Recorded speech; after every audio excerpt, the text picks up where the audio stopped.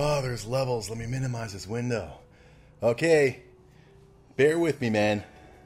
For the sake of the audience, I've turned off my fan. It is freaking hot. It is summertime. If you're listening to this well into the future, it's July in Canada. And yes, you silly non-Canadians, it does get hot here in the summer. We are fortunate enough here in this lovely country to experience all the seasons, including the freaking humid as hell heat in the summer. What's going on, everybody? It's Nerby, sealandgrapejuice.com. I'm Nerby on Twitter. I'm Nerby on Instagram. I'm also Nerby in the heat. Speaking of which, it's time for another episode of Degrassi Buddy. It's episode 16. Let me maximize the window. There we go.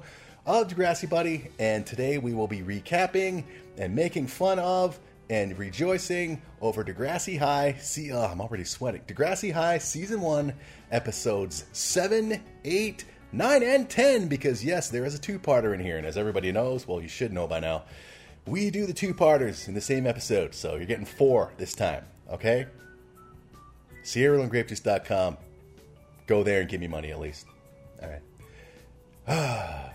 We start off with Degrassi High, Season 1, Episode 7, entitled Just Friends. Air date December 12th, 1989. And we start with Wheels and Heather, and they're walking down the stairs together, complaining about all the tests that they're getting in school. It's high school, man. Why is it so hard? When is recess? I remember, I veer off already. I remember in grade 8, you see, I don't know if it still happens. I'm sure it still happens now, but in grade 8, we would go, the kids would go on tours of various high schools so they could decide which high school they want to go to. And we went on, my class went to this one school. I think it was Cedar Brae. It was called Cedar Brae High School. And at one point, the tour guide said, okay, anybody have any questions? And one kid in my class raised his hand. He said, when is recess? There's no recess in high school. Come on, man. Anyway, they're complaining. Wheels and Heather are complaining. And Wheels has cut off about an inch or two off of his mullet. So, yeah. He started off with this Degrassi High with that ridiculous ponytail. Now he got rid of it. He's got a mullet, but it's getting shorter. And he and Heather arrive, and they meet Erica and Snake. And they all part ways. Wheels goes with Snake. Heather and Erica go together. Erica jokes with Heather that she's still chasing Wheels. And Heather confirms that she's going to get him. Heather then pulls out an issue of Moxie magazine. I've never heard of it, but it's probably a female magazine, and that's probably why I've never heard of it.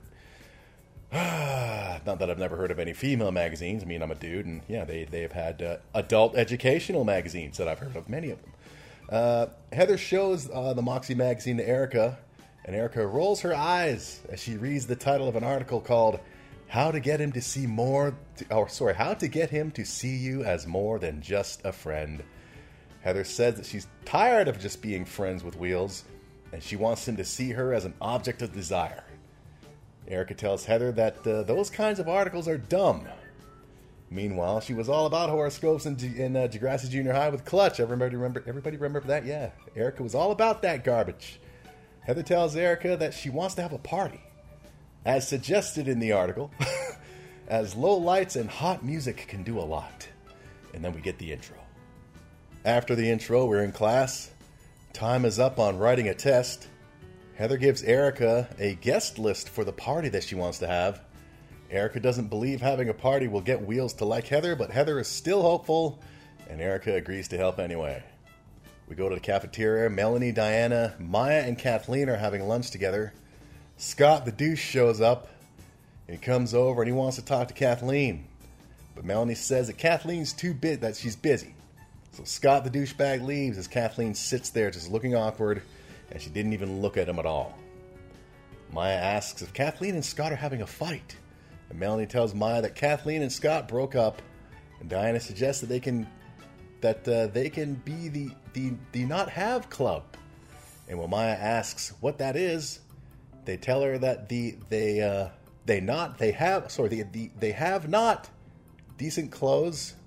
They have not popularity, which just disappoints me as Melanie oozes popularity and awesomeness. But she's just too arrogant and awesome to rub it in people's faces. But Melanie's awesome. They have not hickeys, and Maya asks if she can join the club, and they explain that the purpose of the club is to get out. Diana says that she's never going to get out because she's not allowed to date. And then they start talking about the perfect man. And Maya says that her perfect man would be a doctor, and the doctor would fall in love with her and dedicate his life to curing her illness, because Maya, for those who may not remember, is the one is in the wheelchair. And upon saying this, the other girls sit there and they just look awkward as Maya minds her own business and goes back to eating her lunch. Meanwhile, Heather and Erica enter the cafeteria. Heather sees Snake and Wheels at a table. She goes over to talk to them.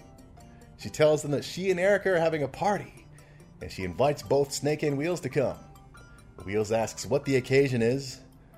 Erica and Heather just sit there, and then Erica smiles and says that it's nothing special, and then she just does a little grin and she walks away as Heather remains there ogling Wheels, and then she eventually leaves and catches up to Erica. And she catches up to Erica, and Heather asks Erica, see, these twins still get me confused. Heather asks Erica why she had to make it so obvious. And she says that she's sure Erica gave it away, the fact that Heather's just totally into Wheels. But Erica says that she assures the other twin, Heather, that Wheels didn't notice a thing. Meanwhile, at the table, Snake tells Wheels that he thinks Heather likes him. And Wheels casually says that, I like her too, so what? And Wheels replies that, no, Heather really likes Wheels. But Wheels doesn't believe it, and he says that they're just friends. Heather and Erica then sit down with Lucy, and they tell her about the party. And Lucy asks if it's okay if Clutch also came, and the twins agree. Lucy then gives them a card to sign for LD, who is still in the hospital. Lucy tells them that LD still doesn't know what's wrong after several tests. Later on, classes end, and Melanie, Diana, and Kathleen complain about the tests that they just had, and Diana suggests an outing for the Have Not Club, just to unwind a little. Diana suggests going for donuts, and invite Maya, but Maya can't go because her mom is picking her up, and suggests that, hey, why don't we just go get donuts on Monday instead? And Diana, Melanie, and Kathleen agree. Maya then leaves, and Melanie says that schools... that they should have she didn't leave yet. Melanie tells Maya that the school should have wheelchair ramps at both ends of the school, because with the current setup, Maya has to go from one end of the building every time she wants to change floors, and take an elevator and go all the way back to get to her classes. Maya says that she's grateful that there is at least one ramp, and that not all buildings are as accessible as the amazing Degrassi High. Yeah. They part ways, and Diana comments about having to plan 3 days ahead just to go for donuts. Diana then suggests going to a movie tomorrow. Melanie suggests that they should invite Maya as well, but Kathleen says that, hey, Maya's in a wheelchair, and she can't get there because she can't take a streetcar. I was watching this thinking, come on, was she not listening when Maya said her mom would pick her up? I mean, come on, Kathleen, you're smarter than this. Get rid of its attitude, damn it. We're all just starting to like you. Anyway, Diane comments that the Mount Royal movie theater has a lot of steps and no ramp. Kathleen then suggests that Maya will understand, if they don't invite her, but Melanie, because she's so friggin' awesome, doesn't feel right excluding Maya. And just then, Scott the douche appears again, and he still wants to talk to Kathleen. She agrees and tells Melanie and Diana to go ahead without her. Scott apologizes to Kathleen and says that everything going on at home caused him to lose his temper. He tells Kathleen that he didn't mean to hurt her, and it'll never happen again, and he needs her. Kathleen says sorry, turns away, and leaves. Good for her. Screw that guy. We cut to St. Michael's Hospital in Toronto, which is still a hospital to this day. Yeah.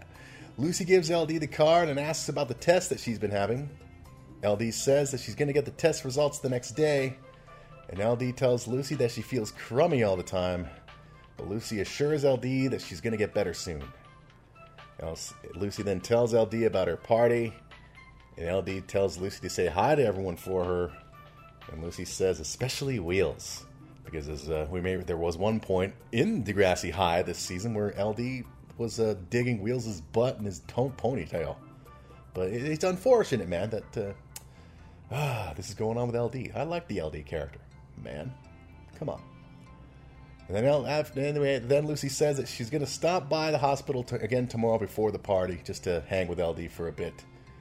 LD says that she hopes that she'll know the test results by then. And she said that she's undergone a lot of tests, one where they put a needle in her hip bone. And she tells Lucy that the doctors and the nurses, they just won't tell her anything. They just smile a lot.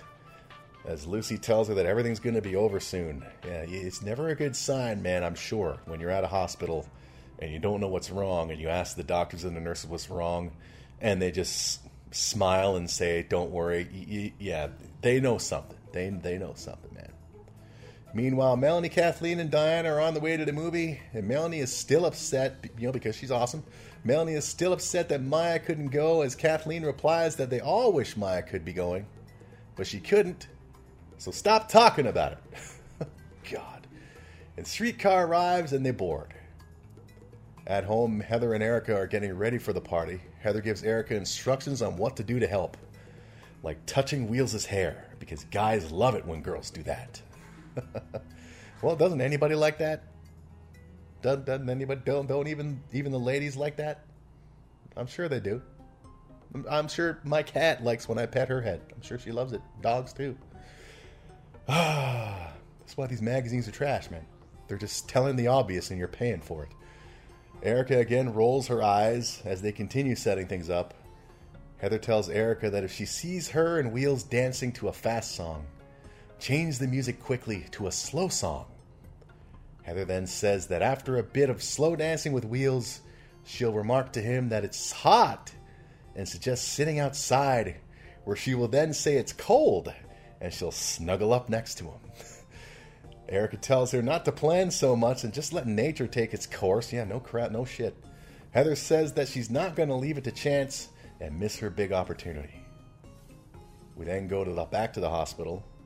Lucy arrives and she goes in LD's room. Shows LD the new dress that she's wearing for the party.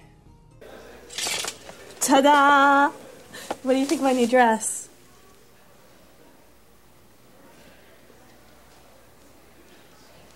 What's wrong? I'm trying to be brave for my dad and everything. Why do you have to be brave? They told me I have leukemia.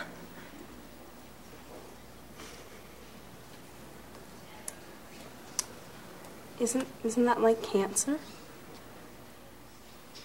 It is cancer. My mom died from cancer.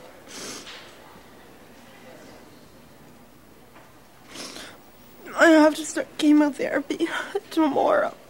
I'm gonna lose all my hair. It'll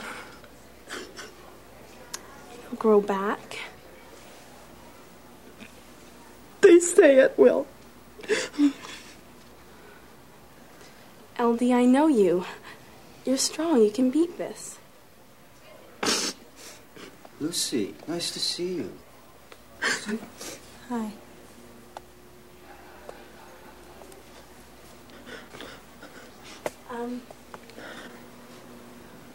I better get going.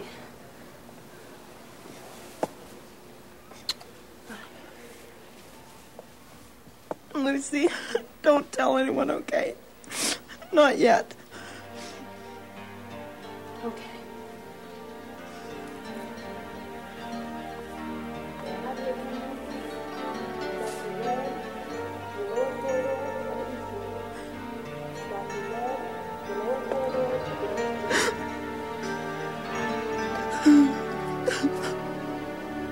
Come on, sweetie, we have to be strong. We've got to fight this.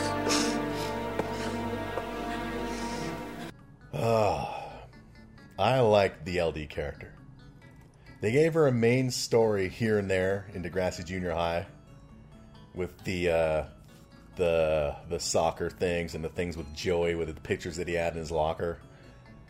And then at one point in Degrassi High, it looked like they were going to give her more prominent angles, especially with Wheels.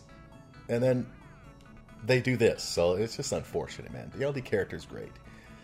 Anyway, LD's father arrives. Lucy says that she has to go. LD asks Lucy to not tell anybody yet. And as Lucy leaves, she hears LD's father tell her to be strong. And Lucy starts to cry. We go to the party where everyone is dancing. Got some people outside as well. Clutch arrives and he asks if anybody knows where Lucy is. Snake's there. He's outside and he says he hasn't seen Lucy. And this was a cool little bit. It was cool seeing Clutch and Snake like do that little high five, shake hands things like they're friends. Since, in Degrassi Junior High, Clutch swiped 6 of their beers. But obviously Clutch warmed up to Snake and probably the rest of the Zit Remedies after helping them with their video. So I liked seeing that little interact. Just a simple little, shake of hands between Snake and Clutch. Anyway, go inside. Heather's dancing with Wheels to a fast song. And Heather makes a gesture to Erica to change the music. So Erica does. And she puts on a song by Gowan. Because the Degrassi universe loved Gowan. Big time. Or maybe Gowan loved the Degrassi universe and he was like, hey man, use all my songs for free. Who knows? So she puts on the new song. Alexa loves the new song. And she wants Dumb Simon to dance with her. Which he does. I'm going to call him Dumb Simon forever. And the song that's put on is Burning Torches of Hope by Gowan. That's the name of the song for those who might want to know or forgot the name of the song. Burning Torches of Hope. I'm not going to sing it. I'm because people will mistake me for Gowan. I'm not good. Anyway, Heather continues dancing with Wheels. And then Snake asks Erica to dance, which she does. Heather then starts putting her fingers through Wheels' mullet and mouths over to Erica, thank you. Later, Heather tells Wheels that it's hot and they agree to sit outside. Or go outside. They go and they stand out on the porch for a little bit and do some small talk. As Wheels is standing there seeming a little awkward. And then they sit on a sofa that's located underneath a window. And I noticed that Wheels seems to have... I don't know what it was, but it was like the shape of a pack of cigarettes or something in his back pocket. Now, I've never known the Wheels character to smoke, so I don't know what else it could have been. But that's what it seemed to be. Anyway, Wheels still seems pretty awkward as he's looking straight ahead. Straight out into the distance as Heather is sitting right there beside him just staring at him. Heather then touches Wheels' hair. And upon doing this, Wheels asks if he's, do I have something in my hair? and then Heather pretends to grab something and flick it away. Just awkward as anything. Damn. God. Heather then shivers a little. And Wheels asks her if she's cold, and he puts his arm around her. And then they look out into the stars. Heather points out some of the constellations after Wheels points out the Big Dipper. Wheels tells Heather that she's pretty good at astrology, as Heather corrects him with astronomy. Heather turns to look at Wheels. They stare at each other for a little bit, and then they start making out. Meanwhile, inside, everybody is still dancing. Now they're dancing to Moonlight Desires by, you probably heard of him. His name is Gowan. And Joanne, she goes to the record player to check out the music. And upon doing this, she looks outside the window where she sees Wheels and Heather making out. And of all people that Joanne can call over and say, hey, check it out, she calls Allison over. Who then calls Amy over. The two worst people you can call over to check out something like this. These two gossip queens. Holy God. And eventually everybody's looking out the window at Heather and Wheels making out. They're digging it, including Snake, laughing. Erica then comes over to see what's up. She sees what's up and she tells everybody to grow up, and she goes outside and she tells Heather that their mother's looking for her. And that's when Wheels and Heather jump apart quickly. And Heather says that she thought their mother, she was going to stay upstairs tonight, but Erica says that, she was starting to wonder. So Heather should come inside now. Wheels tells Heather that he has to leave. And he awkwardly tells her that he'll call tomorrow. Well, it wasn't so much awkward as it was like no chance in hell it's going to happen. You can tell. Oh my God. And Heather is happy upon hearing this. And she leans in for a big kiss goodnight. And Wheels gives her a quick little peck on the lips, which seemed to surprise Heather, who then goes inside as Wheels sits down on the steps, looking out like he regrets kissing her. I'll tell you, I know a guy. Tell the story as we veer off real quickly. I knew a guy. He broke up with his ex at one point, right? But he remained friends with her. And then like friends to the point where they would still hang out. And then at one point, he got the idea to see how long he could go without masturbating. True story. So he was apparently at the end of his second week hanging out with his ex-girlfriend, and they were at his house, and they were just cozying together. And then, well, you don't masturbate for 2 weeks, and yeah, they start rubbing up against each other. Yeah, she was no longer his ex anymore.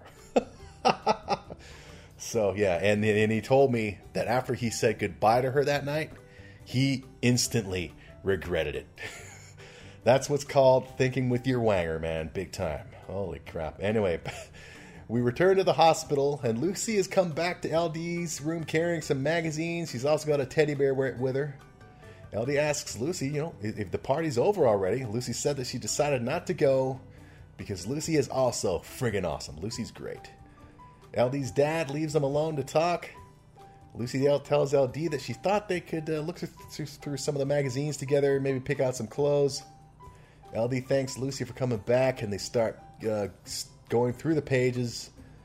And seeing this again, I really wanted to see more of the LD character, damn it. But Lucy is awesome.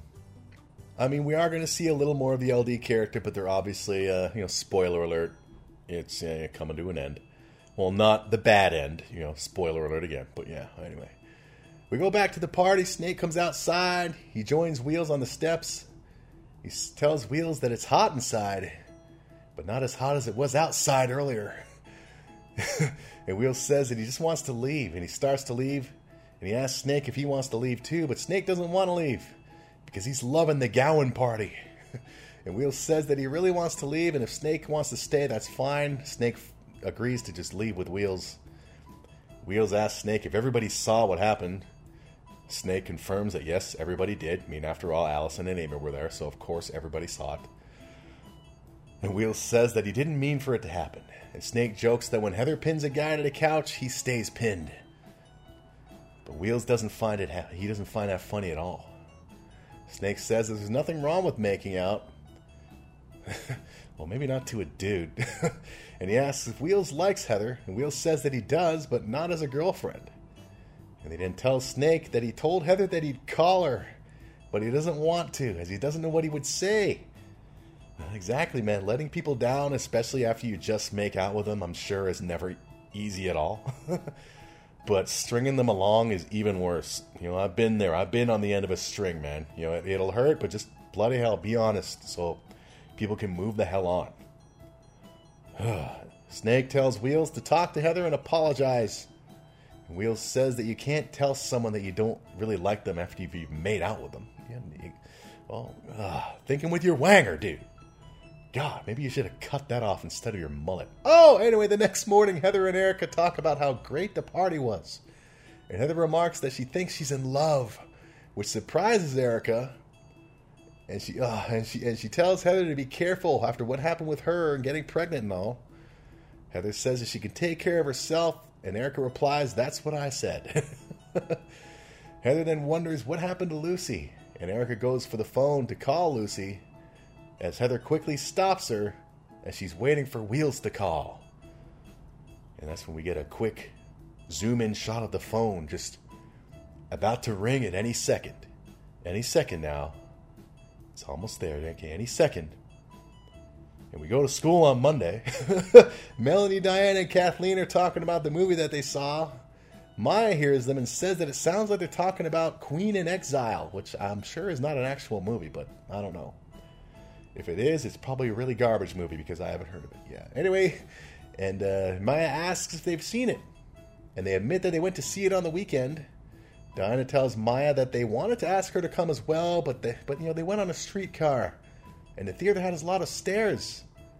Maya then gets ticked off and tells them that they shouldn't assume that she can't go to the movies, as her mother could have driven them there. And there's lots of theaters that are wheelchair accessible. And she tells them there's a lot of things that she cannot do, but there's also a lot of things that she can do.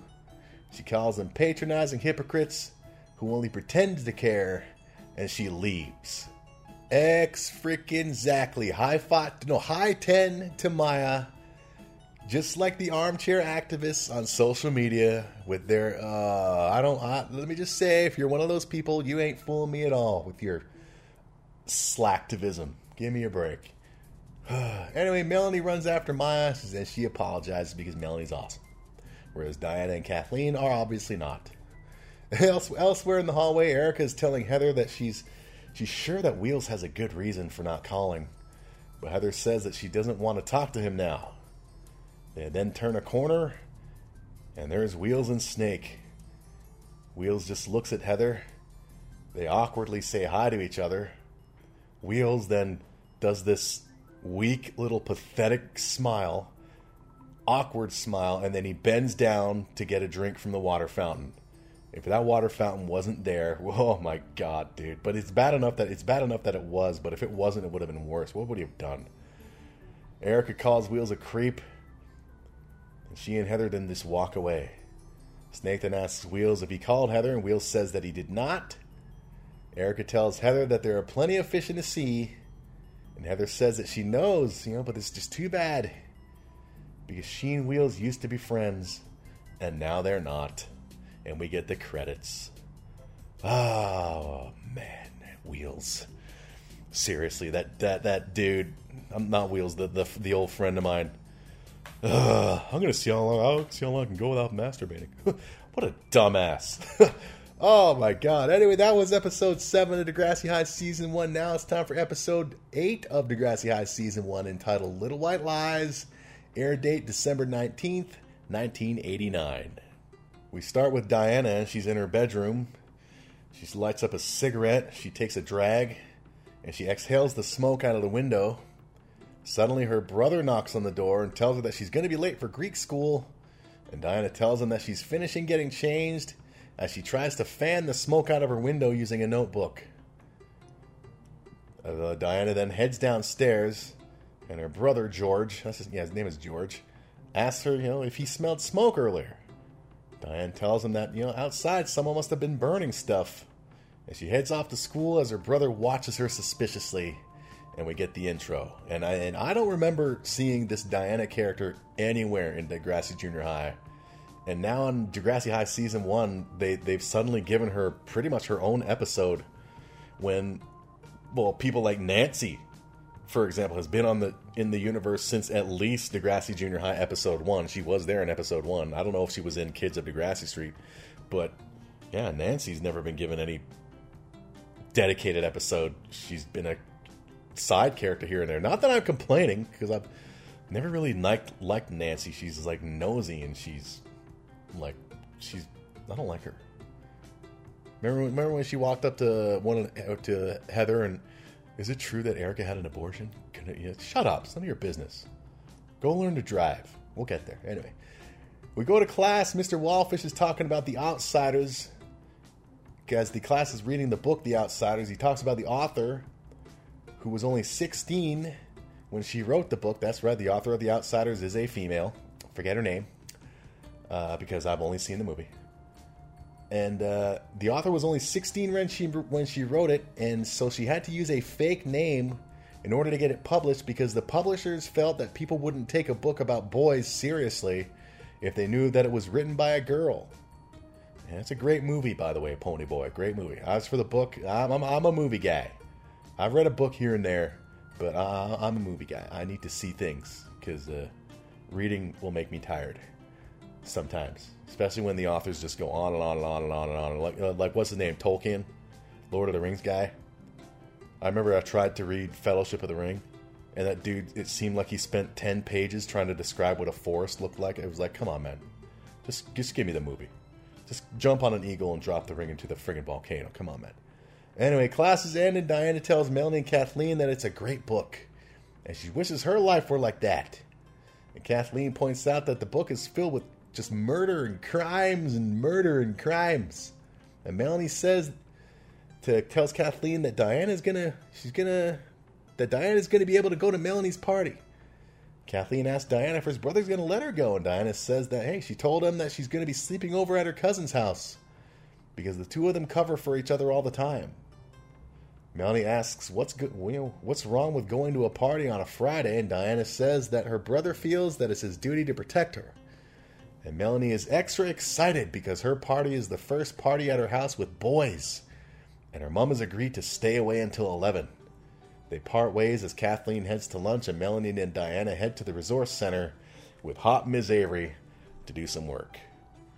We go to the quad where Joey tells Wheels and Snake that their video is going to be on television, and it's going to be on a community cable station, and it'll be airing on Monday at 8:30 at night. Snake tells Joey that nobody watches community cable, which is pretty true. Back in the day, it was known as Channel 10. And it was when I say community cable, it was whatever town that the station was located in. It was basically aired stuff of events that took place in that town. So if it was located in a boring town, it would air boring stuff. So anyway, Snake tells Joey that nobody watches community cable, and Joey replies, "Sure they do. What else is there to watch Mondays at 8:30?" Which is a great joke. Because that was obviously, it was put in there to just, get that awesome haha from the audience, as Mondays at 8:30 is when Degrassi High aired back in the day. And when Joey tells him that, Snake he's just like, yeah, that's right. What else is there to watch? I love it. Joey wants to celebrate. Wheels and Snake suggest going to a movie, getting some pizza. Joey says that those are boring ideas. He goes into his pocket and he takes out a flyer for a strip club. And he says that it's half-price cover charge of $5. And on the flyer, there's the drawing of a woman. And the picture, the drawing of the woman, was from a well-known porn store ad in the sports section of the Toronto Sun at the time. Don't ask me how I know. Well, I know because I read the sports section. And near the end of the sports section was where they used to advertise all the strip clubs, all the adult educational magazine and video stores, and one of the ads featured this exact drawing of this woman in this flyer. So, yeah, memories, yeah. Adult education, love it. Snake and Wheels tell Joey that they won't be able to get in, but he tells them, that not to worry, as he has fake IDs for all of them, and they're going to get in. And Joey tells them to think about it. Naked women. Totally naked. And Wheels replies, yeah. And it looks like he cut another inch off his mullet since the last episode, Wheels. Yeah. Anyway, Snake says that he can't go tonight because his grandparents are visiting. So Joey suggests tomorrow night, and they all agree. We go back to the library. Diana and Melanie are stamping books. And Diana tells Melanie that she thinks Yick is a hunk. And he's definitely cool. And he's a rebel. Like Pony Boy, or Soda Pop, or Patrick Swayze from The Outsiders. Melanie tells Diana that she's obsessed with the book. That's when Luke comes in. And he walks by the desk where Melanie and Maya are doing their work. And Melanie says hi to Luke. And Luke half-assedly replies, "Oh, hi." Oh my god. Since when did Melanie start crushing on Luke anyway? I mean, she spent like damn near all of Degrassi Junior High fawning all over Snake, and vice versa. And they even went to the graduation dance together in the finale of Degrassi Junior High. And then all of a sudden, a few months later, during the summer holidays, they're at the new school and it's just completely forgotten. I wish they continued with them. I like the Snake and Melanie dynamic. Oh, come on, man. Anyway, Melanie tells Diana that Luke probably thinks they're nerds for working in the library. Diana says that at least they get paid. And Melanie replies, "Great, we're professional nerds." Oh, man. Diana wonders if Luke and Yick are going to go to Melanie's party. And Melanie tells her that she's invited the whole class. Luke and Yick then, they walk past them on their way out. And Diana asks them where they're going. And Yick tells them that they're headed outside to go for a smoke. Diana says that she can go for a smoke, which surprises Luke and Yick, and they agree to let her go. Outside in the secret smoking section, we see Dwayne lighting a cigarette for Nick, and they start puffing together. Luke tells Diana that he thought Brainers didn't smoke. Diana laughs him off, and she says that she smoked all summer. She then bums a cigarette from Luke, claiming that she left her pack in her locker. Diana then brings up an assignment that they were all given in science. Yick says that it was hard, and he asks Diana if she started hers yet. And she replies that she's finished hers last week, which gets an eye roll from Yick and Luke. And Diana then says that her brother made her finish it, and that she usually leaves things until the last minute. Come on. She then asks if they heard about Melanie's party, and Luke replies, yeah, so. And that's when hot Ms. Avery shows up at the door. She sees them smoking on school property. She's not happy about it, and she's very disappointed. And she makes them put out the cigarettes and takes them to see the vice principal, otherwise known as Radich, Rockin' Radich, etc. Later, when classes end, Diana tells Melanie that hot Ms. Avery said that she was especially disappointed in Diana to find her smoking outside because she's a top student. Diana said that she hates being a top student as everybody expects her to be perfect. She tells Melanie that the school is going to call her house, but she's not worried about it because her brother's working days and he won't be home, and her mother doesn't speak English. Elsewhere in the hallways, Joey reads the strip club flyer, which has a list of 10 dancers, including Candy Cupcakes, who was Miss Nude Sherbrooke, 1988. Miss Nude Sherbrooke. Sherbrooke is an actual town or city in Ontario. Miss Nude Sherbrooke. Come on. And Wheels, upon hearing this, Wheels goes, woohoo! Oh, idiot.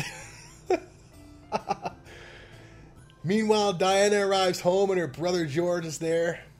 And he asks her how could she smoke, as it's bad for her.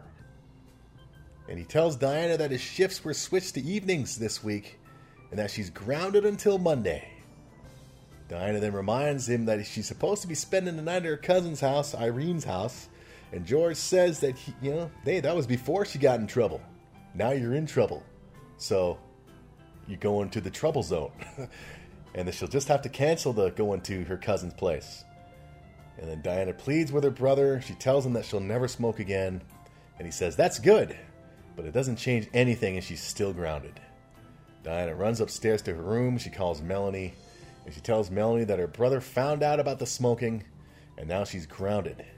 And she blames her brother for the situation, saying that something finally excited happening in her life, and her brother goes and grounds her. I mean, a sibling grounding a sibling, it seems crazy to me. But I guess if the one sibling is enough years older, but it still seems weird. Like I have a brother. If he was like 10 years older than me and tried to ground me, I probably would have laughed my ass off at him.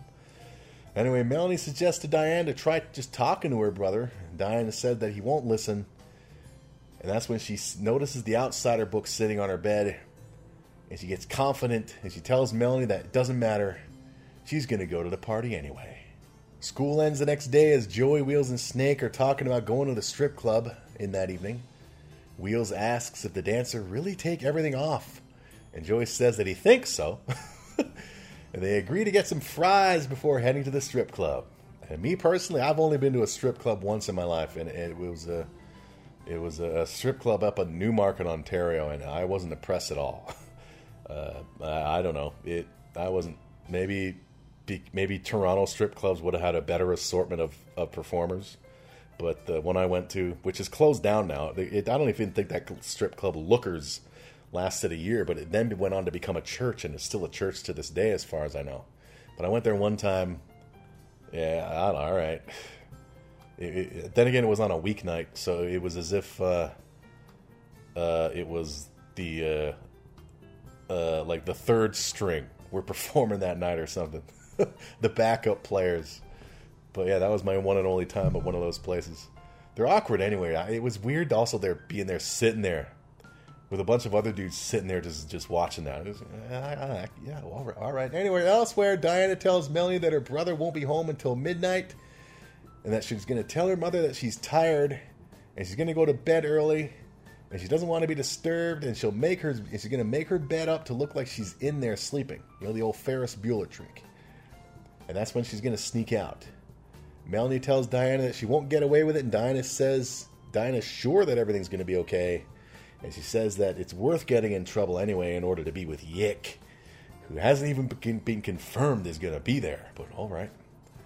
Diana arrives at home as her brother is about to leave for work, and she tells him that she's really tired, and her brother tells her to get some sleep, and he'll see her in the morning. She then talks to her mother in Greek, most likely telling her mother that she's tired and she's going to go to bed early, and she heads upstairs. Later that night, the Zit Remedy arrive at the strip club, and they're very excited. Joey gives them the fake IDs, and Snake notices that both his ID and Joey's ID say Joey Jeremiah on it. And Joey tells Snake to just flash the ID quickly, which it doesn't work that way, obviously. These security people, they freaking scan the IDs, but suspension of disbelief, I guess. And Snake says that he doesn't want to get in trouble, as they always get in trouble.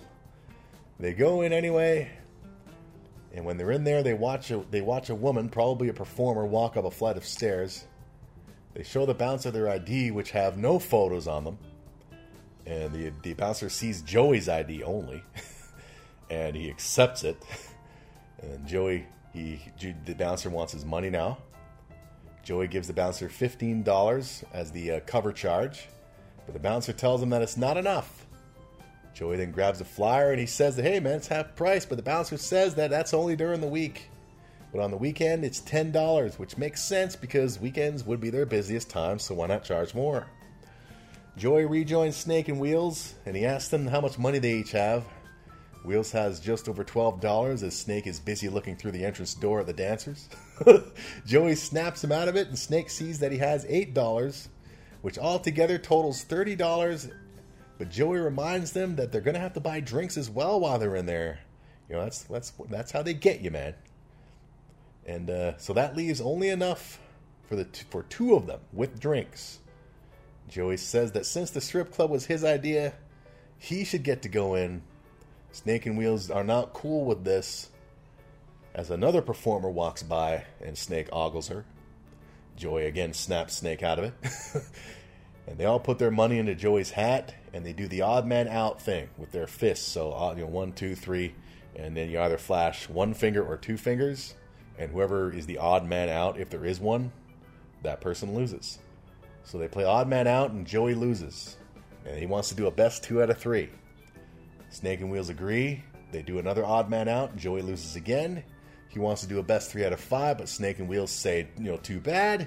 They head on in as Joey leaves, just to wait outside.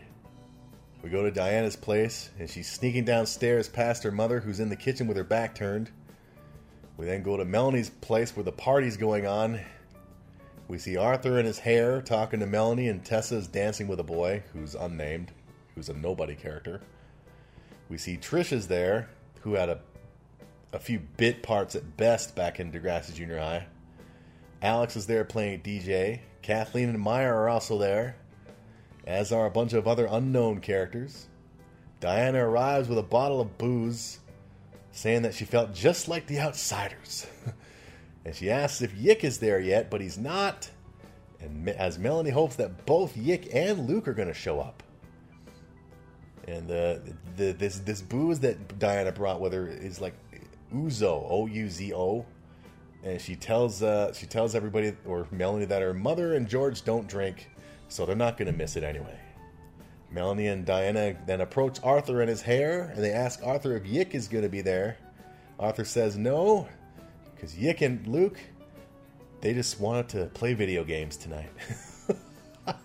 Oh, poor Melanie. She deserves everybody at that party. She's so friggin' cool, but what you gonna do? Anyway, Arthur then asks Diana if he can get her a pop. And it's so weird hearing that on TV, even though it's what and family, everybody here in Canada seems to call soda, cans of Coke, cans of Pepsi, cans of 7-Up. We say pop. Hey, do you want a pop? Yeah, I'll have a pop. It's normal, but hearing people say it on TV just sounds so weird. I remember back in one of the early Degrassi buddies in Degrassi Junior High with Rick. Man, it's amazing how those Rick and Stephanie, they're now distant memories. But Rick, the episode where it was revealed that his dad beats him, and Rick offers Joey a pop. It was just weird. Do you want a pop? Arthur and his hair, man. Ugh. Anyway, Melanie and Diana are upset upon hearing that Luke and Yick would rather play video games than go to Melanie's party. So they sit down on the couch. Melanie grabs the bottle of booze. We go back to the strip club. Snake and Wheels are inside drinking Cokes, which not directly from the bottles, but I remember these little fat bottles. They were suddenly introduced to the world out of the blue, and then they were suddenly no longer a thing. But those little fat, I guess the best way to describe them would be like penguins, little penguin bottles. But yeah. And they're sitting there waiting for the show to start, sitting there with their pops. Meanwhile, Joey's outside and he's waiting. And he wanders around to the side of the strip club building, and he takes the flower and he throws it in the trash. And he continues to wait as there are two women leaning on the wall. One of them notices Joey, and they approach him. Hi there. Hi. Waiting for someone? No? I know where there's a great party.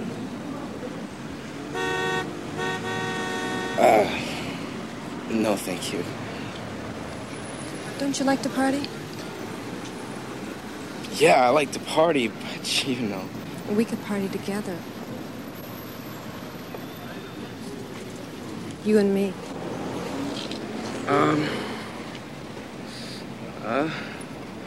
Come on.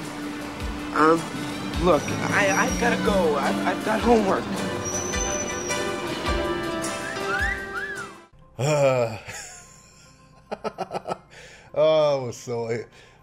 He's got homework. Joey quickly leaves, walking past other hookers, has one of them whistle at him. Joey.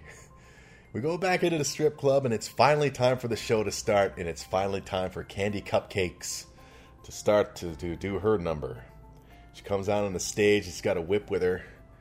She gives a little wave as Snake jokes to Wheels that she's waving at him. And that's when a waitress shows up behind Snake and Wheels, and she asks them if they want another round of pop. And they say no. And she tells them that when that they have to be drinking if they want to watch the show. They have to keep drinking. That's how they make their money. And they tell her that they can't afford it anymore, as they were charged $8 for the pop. They don't say pop, but they say Coke. But pop. That's when the waitress signals for the bouncer, who comes over. And he kicks Wheels and Snake out. And I noticed that the waitress, she looks like Wheels' grandmother for real. Like it could be, not exactly like his grandmother, but enough that it could be, like they could be sisters. Like how awkward would that be, man? Wheels at a strip club with his grandmother working there. Surfing pop. Anyway, we go back to the party. People are slow dancing. And an unnamed boy who's dancing with Tessa gives a thumbs up to one of his friends, because that's what boys do, I guess. Diana is sitting there smoking and drinking some of the booze out of the bottle with Melanie. They offer some of the booze to Arthur in his hair. Arthur sniffs it, and he asks him how he can drink that stuff. And Diana says that it's good when you get used to it, which is funny, because hardly any of the booze was gone from the bottle. It was like probably half a cup was gone. You could easily tell. Diana says that it's unfair, about her brother. And Arthur asks Diana about her mother. And Diana says that when her dad died 12 years ago, her brother became the man of the house. And she tells Arthur that her mom is the boss, but her brother is too. And then the doorbell rings. Diana then asks Arthur about his background. And he says that he's Polish. And Diana asks Arthur if he has to go to Polish school. And Arthur says no. And she tells Diana and Arthur's hair that, at least Arthur and his hair get to be normal. Alex then comes over and joins them, and he tells Diana that somebody's there to see her. And it's her brother. And he tells Diana that their mother called him in hysterics.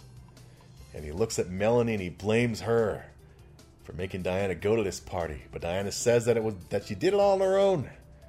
And that she did what she wanted to do. And she did it because he never lets her do anything. And he always says no. And now he's embarrassed her in front of her friends. And she hates him. And she runs out of the house as Tessa looks at George in disappointment.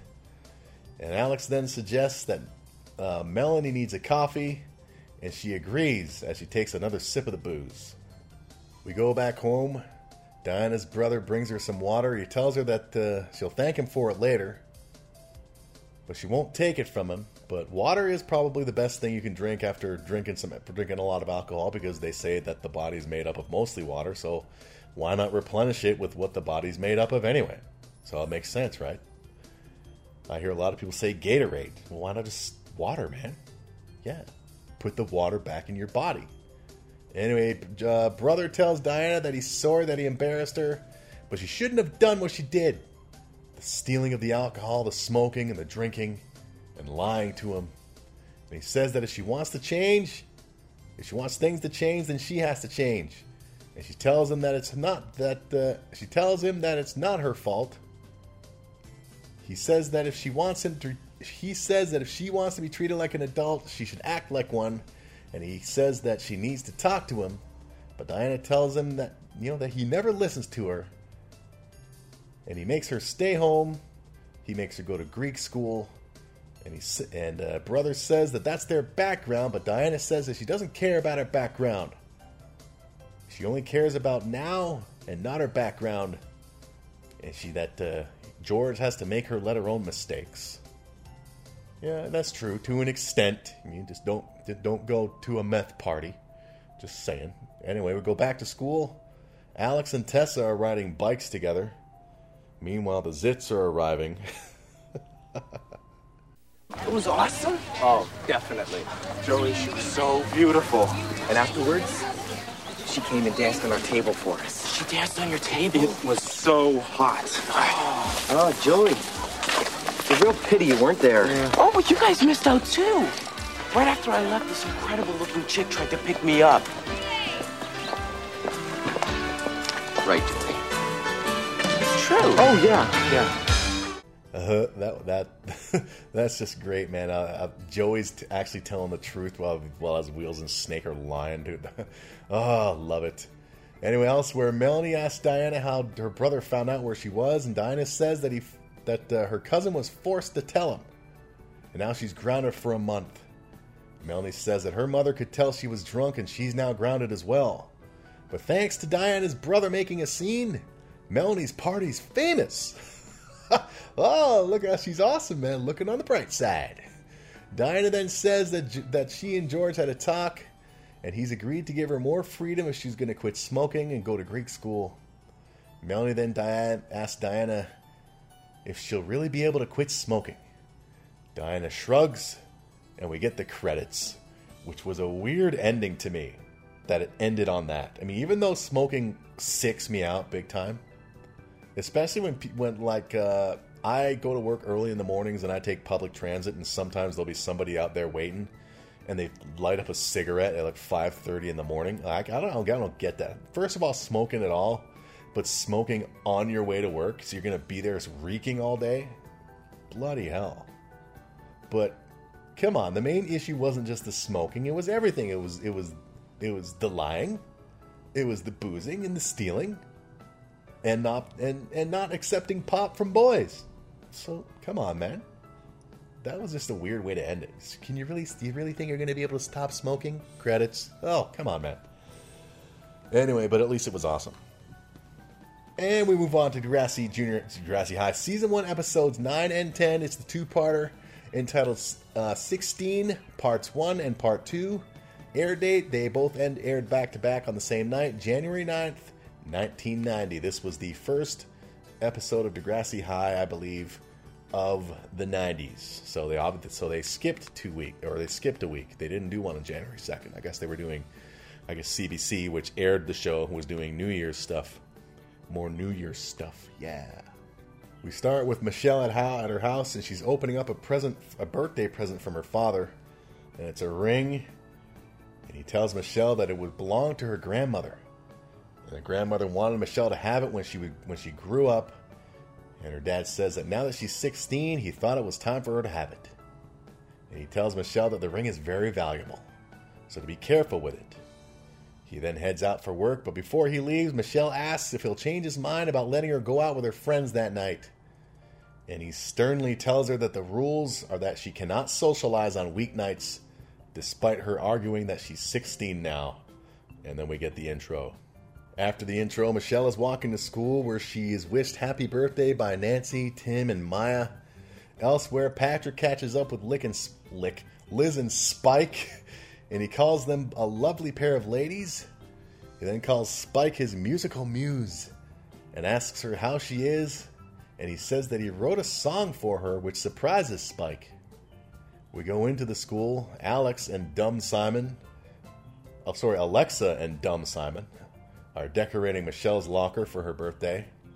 They quickly hide around a corner before she gets there, and upon getting there and seeing the decorations, Alexa and Dumb Simon jump out and they wish her a happy birthday. Alexa asks how it feels to be 16, and Michelle says she doesn't feel any different. Alexa then says that her 16th birthday is in 4 weeks, and she's going to have the biggest party. Michelle opens Alexa's gift, and it's a scarf. I think it's a scarf. It's a female thing. I'm sure it's a scarf. It's a piece of cloth, so it's either a scarf or a hand towel of some sort. I don't know. I'm a dude. I'm a total guy. What do I know? Michelle then shows them the watch that her mother sent her, and she shows them her grandmother's ring that her father gave her, and she said that she's loved the ring since she was a little kid. And then she tells them that it's so typical that her dad gave her the ring because she's grown up, but he still won't let her go out with her friends because she's too young, and she's really, really mad. Elsewhere, Joey and Snake sign up for the school's driving course, and they're excited about it. Wheels is with them, but he doesn't sign up because he doesn't turn 16 for another month, so he can't. Ha ha! Wheels. Outside in the quad, Patrick sings the song that he wrote for Spike, which is awful. Sorry, not sorry. In my opinion, deal with it. Liz is digging the song because she's got no musical taste, as Spike is sitting there smiling and listening. The song ends with the lyrics, "I love you." And Liz cheers it on because she's deaf, and she applauds. Patrick asks Spike if she liked the song, and she says that she did, but Patrick doesn't seem convinced, and she assures him again that she liked it. Patrick then says that he has to get to class as Spike remarks to Liz that the song was good, but it was really intense. But Liz is in awe of Spike, and she says that it must be so great having a song written for you. But Spike just replies with, "Yeah, I guess." Well, come on, man. She heard the song. She was right there. Inside the Resource Center, BLT gives Michelle a necklace. He's wearing his t-shirt. He's wearing his sweater, a blue sweater that has BLT in red ironed on it, which I'm not complaining about. I have a shirt that has a picture of me on it and my nickname, Nerby, underneath. And I wore it in public one day. I did. Yeah, because BLT and I, we know what's cool and what's not. Anyway, Michelle calls Alexis over and shows Alexa the necklace that she just got from BLT. Alexa and Dumb Simon then sit down. Michelle tells them that she wants to go out with them tonight, but her dad still says no. BLT asks Michelle if it's because of him. Simon then says it would be better if Michelle could live with her mother, but Michelle says that would mean moving to Calgary, and she doesn't like her mother's boyfriend anyway. Alexa then says that Michelle should move out on her own, and BLT points out that it's legal now because Michelle's 16. That's when Hot Ms. Avery comes over and asks them to be quiet. Michelle then whispers that it would be amazing if she could live on her own. As BLT and Dumb Simon remark, "Party!" Oh, these kids. Later on, classes end, and the twins ask Lucy to come to the mall with them. But Lucy says that she's going to go to the hospital to visit LD. The twins say that they'll go with her, but Lucy says no, and that LD doesn't want a lot of people to visit. The twins then, they want to know, why not? Why is it always Lucy going? And Lucy tells the twins that LD doesn't want a lot of people to see her in the hospital. Elsewhere, Patrick catches up with Spike and Liz, and he puts his arm around Spike, asking her if she wants to go for pizza. Spike subtly removes his arm and says that she cannot go because she's got homework to do. And Patrick is upset because tonight is the only night he doesn't have band practice. Spike says that she cannot build her life around Patrick's schedule. And she leaves. Thank God, before he started singing again. Joey and Snake arrive for their driving. I'm sure there's people listening to this who love that song. You know, lovely. You have no musical taste either. Joey and Snake arrive for their driving course, and Joey tells Snake that he's never going to pass, meaning Snake. While Joey's not going to have a problem at all because his dad let him steer since he was 12. He let him steer. It turns out that Nancy's also taken the course, and she greets them. And this episode is probably the one episode where Nancy got the most screen time and the most lines. Or maybe not. Maybe it was the episode where Caitlin wrote the thing about Spike. But yeah, it's very rare where Nancy got a decent amount of lines. Not that I'm complaining, because she was nosy. Anyway, the driving instructor arrives and he tells the class that they don't know everything about driving. And he asks them what's the first thing they need to do when they want to drive. And Joey says, start the engine, and he laughs. The instructor tells Joey that he's wrong. That's when Nancy chimes in, and she says that you should check the car first. Make sure that the tires are all good. The instructor tells her that she's right, as that is what is called the circle check. And he says that driving isn't a right, it's a privilege. And I've only known one person who regularly does this circle check. I mean, they check the tires and under the car every time. This is an old friend of mine who we would go places a lot of times, and every time. So yeah, people do that, but that's the only one I've ever known to do it. We go to the hospital. Lucy's there. She arrives. She sees LD's putting on her wig to cover up that all of her hair is now gone. LD tells Lucy that she's doing all right. And Lucy says that everybody's asking about her. And they want to know, Lucy wants to know what should she tell about, what should she tell them? LD says to just tell them whatever she wants. Lucy asks LD what's wrong, and LD gets a little angry and tells Lucy that she's got leukemia and she's lost all of her hair, but other than that, everything is just peachy keen. And she then tells Lucy that she's tired of being sick all the time, and she's going to be in the hospital for at least another month, and that means she's going to have her birthday, her 16th birthday there, which upsets her greatly. Outside, Michelle and BLT, they're walking home from school, and Michelle tells BLT that it's not very exciting to spend her birthday with her dad. BLT then says that she doesn't have to listen to her dad anymore. She's 16 after all. And she's just telling me that she's going out. And meanwhile, from inside the house, Michelle's dad is looking on. And he sees Michelle talking to BLT, and he sees them kiss. And they part ways, and Michelle enters the house. And her father tells her that he wants to have a talk with her. Well, no, Michelle tells him that she wants to have a talk with him. And her dad tells her that he saw her with that boy. Michelle asks if he was spying. And her dad says that, it wasn't necessary to spy since they were out kissing in front of the whole street. Michelle then says that he's the only one who seems to mind. And her dad says that he won't be disobeyed. And she needs to find another friend. Michelle says that if he means what do you mean? Someone who's white?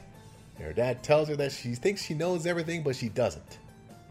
She then calls her dad a racist, and then he then grounds her. And then she needs to follow his rules, and Michelle says no. And he tells her that if she doesn't like it, she can just leave. Michelle quickly heads up to the upstairs and says that's exactly what she's going to do, as her father tells her to not be ridiculous. But Michelle runs to her room and she starts to pack. And later on, she shows up at Alexa's house and tells her that she had a big fight with her dad and she left home. The next day at school, Liz and Spike are walking together. Patrick notices them and calls out to Spike from a distance, and they turn around. And upon seeing Patrick, Liz does a big smile, and she says hi to Patrick as Spike grabs Liz by the arm and drags her away. Spike and tells Liz that she doesn't want to talk to him. Liz wants to know what's wrong, and Spike tells Liz to mind her own business. And Liz tells Spike that they thought we were friends. And Spike then admits to Liz that she really likes Patrick, but she's afraid that she might like him too much, and that things are just too perfect. And and what's going to happen when he leaves? And Liz insists that Patrick's not going to leave. But Spike then says that hey, she says that hey, I'm short. She's a mother. And none of those things make her attractive at all. Elsewhere in the hallway, Lucy sees Heather and Erica. They ask once again about LD. Lucy at first doesn't say much, but then she finally tells them that LD's got cancer and she's really depressed. Especially because she has to spend her birthday in the hospital. And then Lucy says that she's been thinking about making a video for LD to cheer her up. And she asks Heather and Erica if they want to help, and they agree. And they casually ask Lucy if LD's gonna make it, and Lucy informs them that she's got a 70% chance of survival. We go to the library where BLT says that he would have loved to have seen Michelle's dad's face when she left the house. Dumb Simon then asks, "Didn't he try to stop you?" Oh, dummy. Alexa then says that Michelle can stay at her place for as long as she wants. Michelle thanks her, and she tells them that she needs to find her own place to live anyway eventually. Alexa, Simon, and BLT are surprised at this new Michelle, and Michelle says that she's going to start looking for an apartment after school, and they all agree to help her out. After school, the four of them go out and they look at various apartments. Michelle likes the first one, as it has a skylight in the kitchen. She asks how much it is, which should be in the ad, right? Come on, man. I've never seen very many room or apartments to rent things that don't have a price. Well, why would? Because people will show up asking dumb questions like, "Can I pay a couple bucks a month?" Come on. Anyway, the landlord tells Michelle that it's $800 a month, and he's going to need first and last month rent. And they immediately leave, and they discuss how expensive apartments are. $800 in 1990. That's yeah. There's no way a 16-year-old high school student's going to afford that, man. Michelle then calls another place, and the woman only speaks Greek, so Alexa says that she'll help with the translations. They check then a few more places, one of which is in a small building with no elevator, and they have to walk up a bunch of flights of stairs outside. Meanwhile, in the student driving course car, Snake, with Joey and Nancy in the back seat and the instructor in the passenger seat, is about to start the car when the instructor stops him, and he has Snake check the mirrors first. Snake then starts the car, and he quickly lunges forward, then stops quickly. He then lunges forward again and stops again. And the instructor tells Archie to relax. And Archie tries again, but he's still just lunging and stopping real quick. And suddenly he's going too fast. And he's hitting all the stop signs along the course, or all the signs in general along the course, as well as some pylons, some cardboard cutouts of pedestrians, including a child holding their mother's hand. And meanwhile, Snake's got the funniest friggin' look of fear on his face. It's as if the brakes aren't working and they're going to crash into oblivion or something. And meanwhile, in the back seat, Joey and Nancy are screaming and laughing. And the instructor is shouting at Archie to slow down. Snake finally stops after knocking over pretty much everything. Elsewhere, Michelle and company arrive to look at another place. A woman answers and greets them. But when she sees BLT, she immediately tells Michelle that the place is no longer available and shuts the door. BLT wants to knock on the door and talk to the woman, but Michelle tells him that it's not worth it, and they leave. Because BLT is black and the woman was a racist piece of garbage. Michelle calls another place, and they arrange to see it. She reads the ad as they approach in this place. She says she thinks that it sounds good. It's 1 bedroom, shared kitchen and bathroom, so it's basically she's going to be renting a room. Michelle and Alexa go to check the place out as BLT says that he'll wait outside, and dumb Simon agrees to wait outside with him. Michelle is shown the room that would be hers, and she's impressed by it. The woman says that the room is available immediately and that the rent is $250 a month plus utilities, and she would need first and last month's rent. Michelle asks if she can get back to the woman, and the woman agrees, but she tells Michelle to not take too long as there are other people who are interested, which is the classic salesperson line, whether it's somebody renting out an apartment or a room or somebody selling a car. You know, you tell them that, can I come back later? They'll always tell you, well, better hurry. I had another couple people who were interested in this. You know, classic. Anyway, they leave. Michelle says that the room is perfect and she really wants it. Alexa then says that she's going to need $500, like right now. And the woman's not going to hold it past today. Michelle says that she can sell some stuff. And dumb Simon says that she's going to have to sell a lot of stuff. That's when Michelle looks down at the ring that her dad gave her for her birthday, and she says, or something very valuable. Alexa doesn't think that Michelle should sell this ring, but Michelle says she's not going to let her father win this time. We go back to school where Joey is telling Wheels and Snake, or he's telling Wheels about Snake's driving and making fun of him. Meanwhile, Patrick calls out to Spike. Upon hearing this, Spike starts to run because he's probably going to sing again. But Liz tells Spike to talk to him. And Spike agrees. Patrick tells Spike that they have to have a talk. Well, Spike didn't agree yet. Spike replies, after Patrick wants to talk, Spike replies that she's too busy. But Liz holds on to Spike via the arm and keeps her from leaving. Liz leaves and Spike sits with Patrick.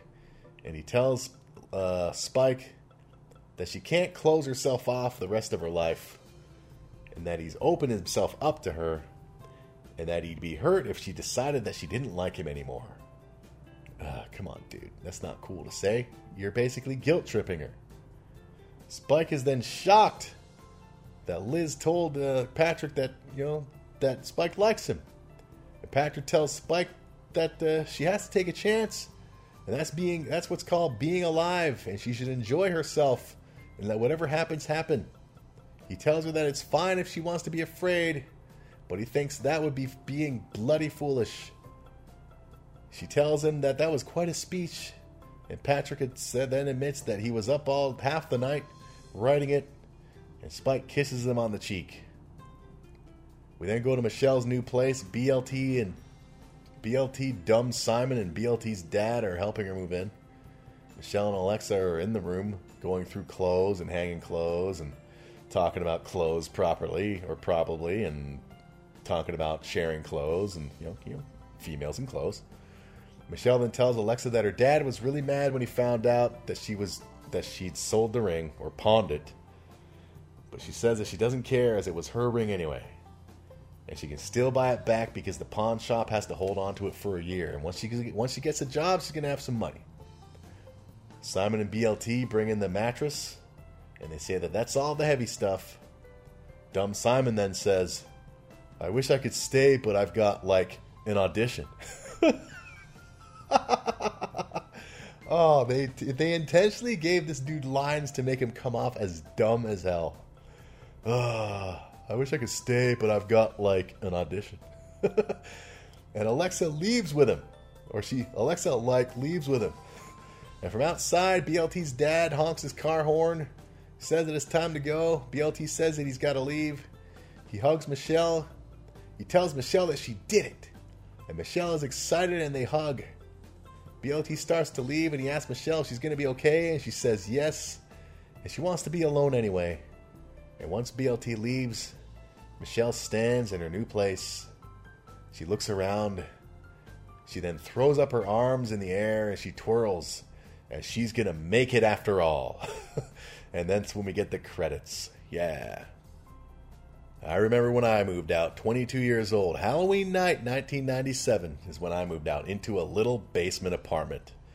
Which, the ceiling, I'm 6'1". The ceiling was probably, from ground to ceiling, was probably about 6 feet. And I lived there for 11 years. Yeah, well, hey, man. It was cheap. It was less than $600 a month. And plus it was in Newmarket. That place is expensive. So yeah. But yeah, I remember that. Halloween night. My dad helped me move in. He left. First thing I did was I set up my TV and VCR and I watched the movie Halloween. And yeah, that was a tradition.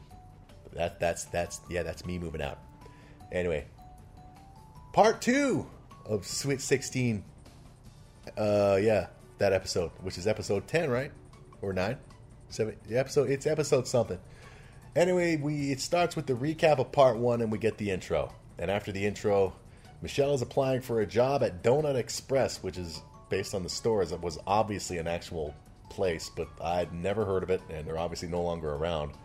As now it's what is it? It's Tim Hortons, as far as donuts go. And I used to work at a donut shop back in the day called Baker's Dozen, but I don't even think they're around anymore.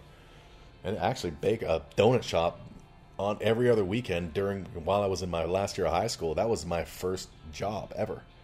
Yeah, working night shift. Got to eat whatever I wanted, and they made the donuts at night, like during the evening shift, so all the fresh donuts were ready when I arrived. And I became quite, let's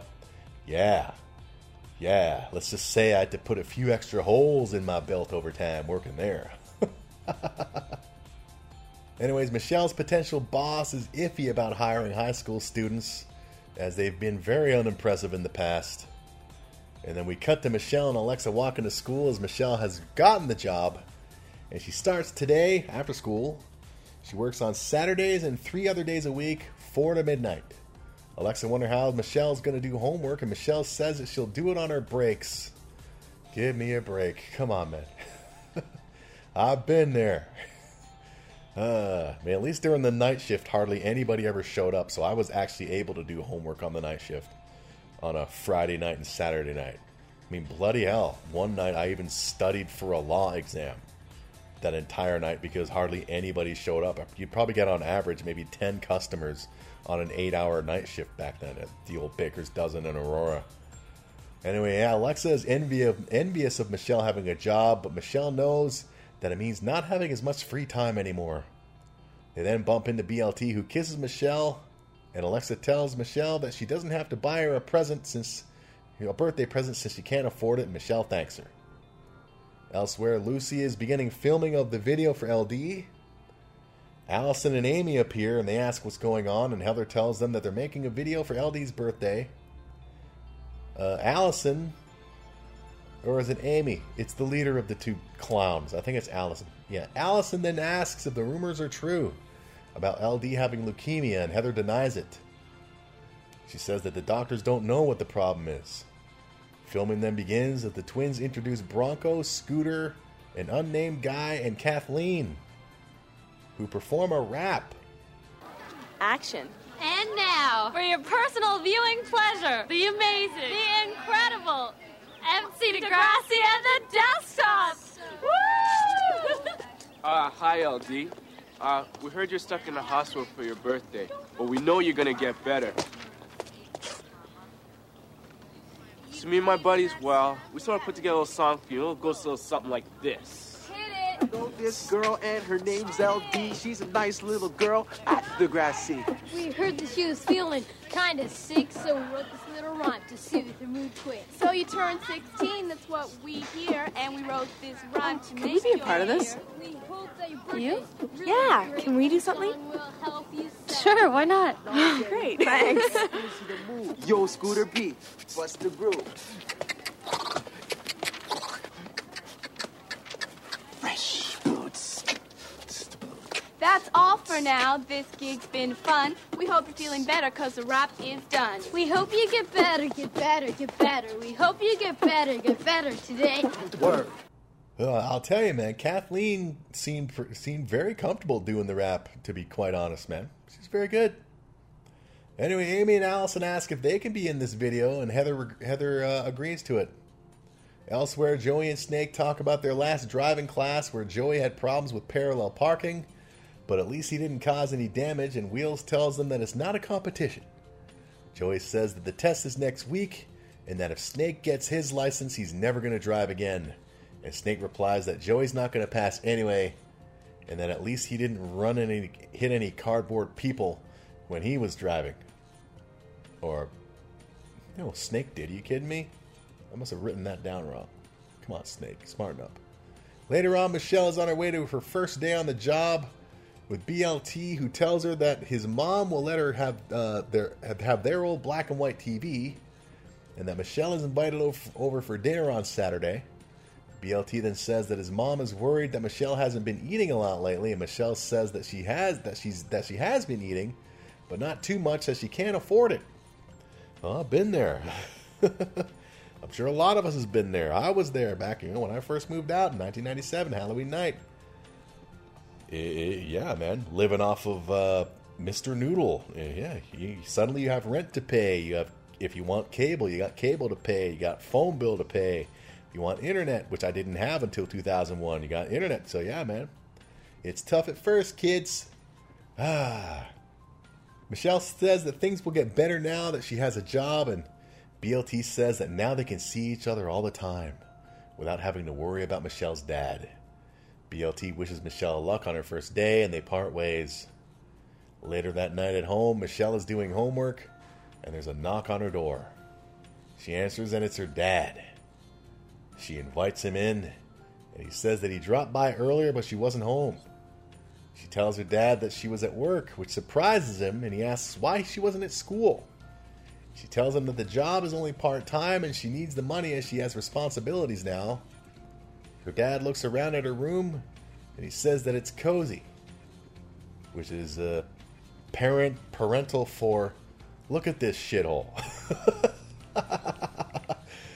He asks Michelle how she's been, and says that he wants the pawn store ticket so he can get the ring back. Michelle refuses to give it to him as she wants to pay it off on her own. Her dad replies that the pawn shop only keeps things for a year, and that's not going to be enough time for her to get the money. Michelle gets upset by her dad's lack of faith, as her dad tells her to stop talking like an ass. Michelle then replies that she can talk any way she wants and that it's her house, not his. And her dad says that he doesn't want to lose the ring, as it's a family heirloom. He again demands the pawn store ticket, and Michelle gives it to him. He takes the ticket, and he attempts to say a little more to Michelle, but he says forget it, and he leaves. The next day at school, filming for LD's video continues as the twins introduce Amy and Allison, who act like popular snobs, as Clutch and another student are walking behind them. Amy and Allison talk about how they're invited to all the parties and all the cutest boys like them. And at the end of the video, Clutch and the other students smash pies in the faces of Allison and Amy, who laugh and wish LD a happy birthday. So they may be friggin' gossip queens, but at least they got a bit of a sense of humor. Elsewhere, BLT tells Alexa that he can't make it to her birthday on Friday because he doesn't get back from the soccer tournament until Sunday. And that's when they come across Michelle, who is fast asleep at a table. And they wake her up as classes are over. Alexa tells Michelle that BLT can't make it to her birthday party. And then Michelle tells Alexa that she can't make it either because of work. Alexa then gets upset as she's been planning her 16th birthday since she was 13. Which the Alexa character would totally do. Then again, I'm sure there's probably a lot of girls who do that. They plan their 16th birthday a couple years in advance. I mean, me, when I turned 16, it was just another birthday for me, but I'm a dude. Anyway, Alexa's upset because now two of her best friends aren't going to be there. She storms off as Michelle realizes that she's going to be late for work. And BLT is surprised by this, as he thought that Michelle was going to be off, but a co-worker has the flu and Michelle was called in. BLT thinks Michelle's working too hard as she leaves, as she's late every day. She falls asleep in class and she doesn't do her homework. Michelle tells BLT that he's starting to sound like her dad. And if she doesn't pay her rent, she's going to have to move back home. BLT says that they were supposed to see more of each other, not less. And Michelle apologizes and she leaves for work. Back in the driving school car, Joey is at the wheel listening to the instructor explain parallel parking. Joey then attempts to parallel park as Snake and Nancy are in the back seat. Joey starts to back into the spot and almost runs over a group of onlooking students as the instructor tells Joey to stop the car, but he keeps going backwards and runs over a school sign. Later on, Michelle's shift is over and she heads home looking tired. At home, she's fast asleep as the phone rings. This is the next morning, actually. Her housemate answers the phone, and it's for Michelle. She wakes Michelle up, and Michelle takes the call, and it's her boss calling to say that another coworker has the flu, and they need Michelle to work the morning shift. Michelle says that she's got school today, as her boss asks her if she can do it just one time, and Michelle agrees. And that's the problem with being a good worker, man. It's got its benefits, but it's also got its non-benefits, as people eventually expect things of you, and God forbid you finally say no one time. Good God. Anyway, meanwhile at school, Joey and Snake discuss the driving course, and Joey says that he never read the handbook, but he looked at the pictures. Wheels wishes them luck on their driving tests, as Joey says he doesn't need luck, as Snake says that he needs divine intervention. I mean, Joey needs divine intervention. Anyway, Alexa appears, and she runs over to dumb Simon. And Simon's on the phone. Okay. Yeah, I understand. Yeah. Okay, thank you. Bye-bye. Simon, terrible news. Joanne can't make it to my party either. She has to go to her cousin's house. I've got some good news and some kind of bad news. What? Well, that was my agent. The good news is I got that commercial. Oh, Simon, that's wonderful. And the bad news? They're like filming it Friday evening. You're going to miss my party? I've been trying to get them to change it. You're going to miss my party? It's skipping peanut butter. It's a great opportunity. It might end early. Forget it. No one wants to come to my party? Fine. I'll cancel it. In fact, let's cancel my whole birthday. I'll be 15 for the rest of my life. Oh, poor Alexa. Oh, and I love it. Stay away from me, you actor. Oh, what a great character. Even dumb Simon. He's the perfect foil, or whatever you want to call it, to Alexa. They belong together. Spoiler alert. Yeah, we'll get there. Anyway, elsewhere, Lucy's filming more of LD's video. The twins introduce Tim, who does a magic trick with the lovely Bond as his lovely assistant. Tim's trick is making his hands go from one finger on each hand to two fingers on each hand, as Bond looks on in shock. They celebrate the success, as that was the last bit of footage for the video. Alexa suddenly shows up, and she runs out and she tells everybody that everybody's canceled on her party. That's when she suddenly notices that she's on camera, and she starts to smile and pose. Easily pleased. Well done.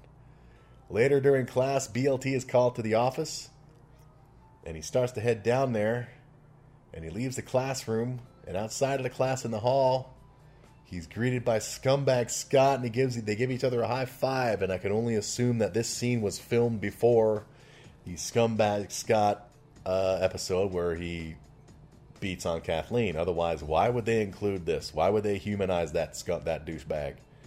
So that's why I can only assume that they filmed that scene before the Nobody's Perfect episode. They could have edited it out, just saying. Anyway, BLT heads down to the office where he's greeted by Michelle's dad. And Michelle's dad tells BLT that the school called him and told him that Michelle has been having attendance problems, and she doesn't seem to be at school or at home today. And he asks BLT if he knows where Michelle is, and he would like to talk to her even though she doesn't listen to him very much anymore. BLT replies that Michelle's dad doesn't listen too well either. And Dad tells BLT that he already lost his wife, and he doesn't want to lose his daughter, and he needs BLT's help.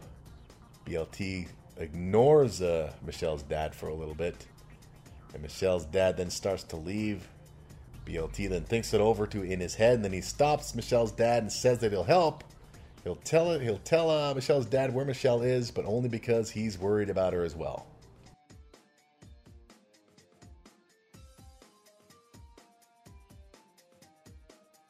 Later on the driving school course, Joey tells Snake that he's going to fail, meaning Snake, because of his performance on the course last week, as Snake replies that Joey didn't do too well either. Nancy then finishes her test as the instructor is now sporting a neck brace. And he tells Joey that Joey's next, as Snake wishes Joey good luck and Joey wishes Snake the same. Joey then gets into the car where there's a lady instructor or test giver.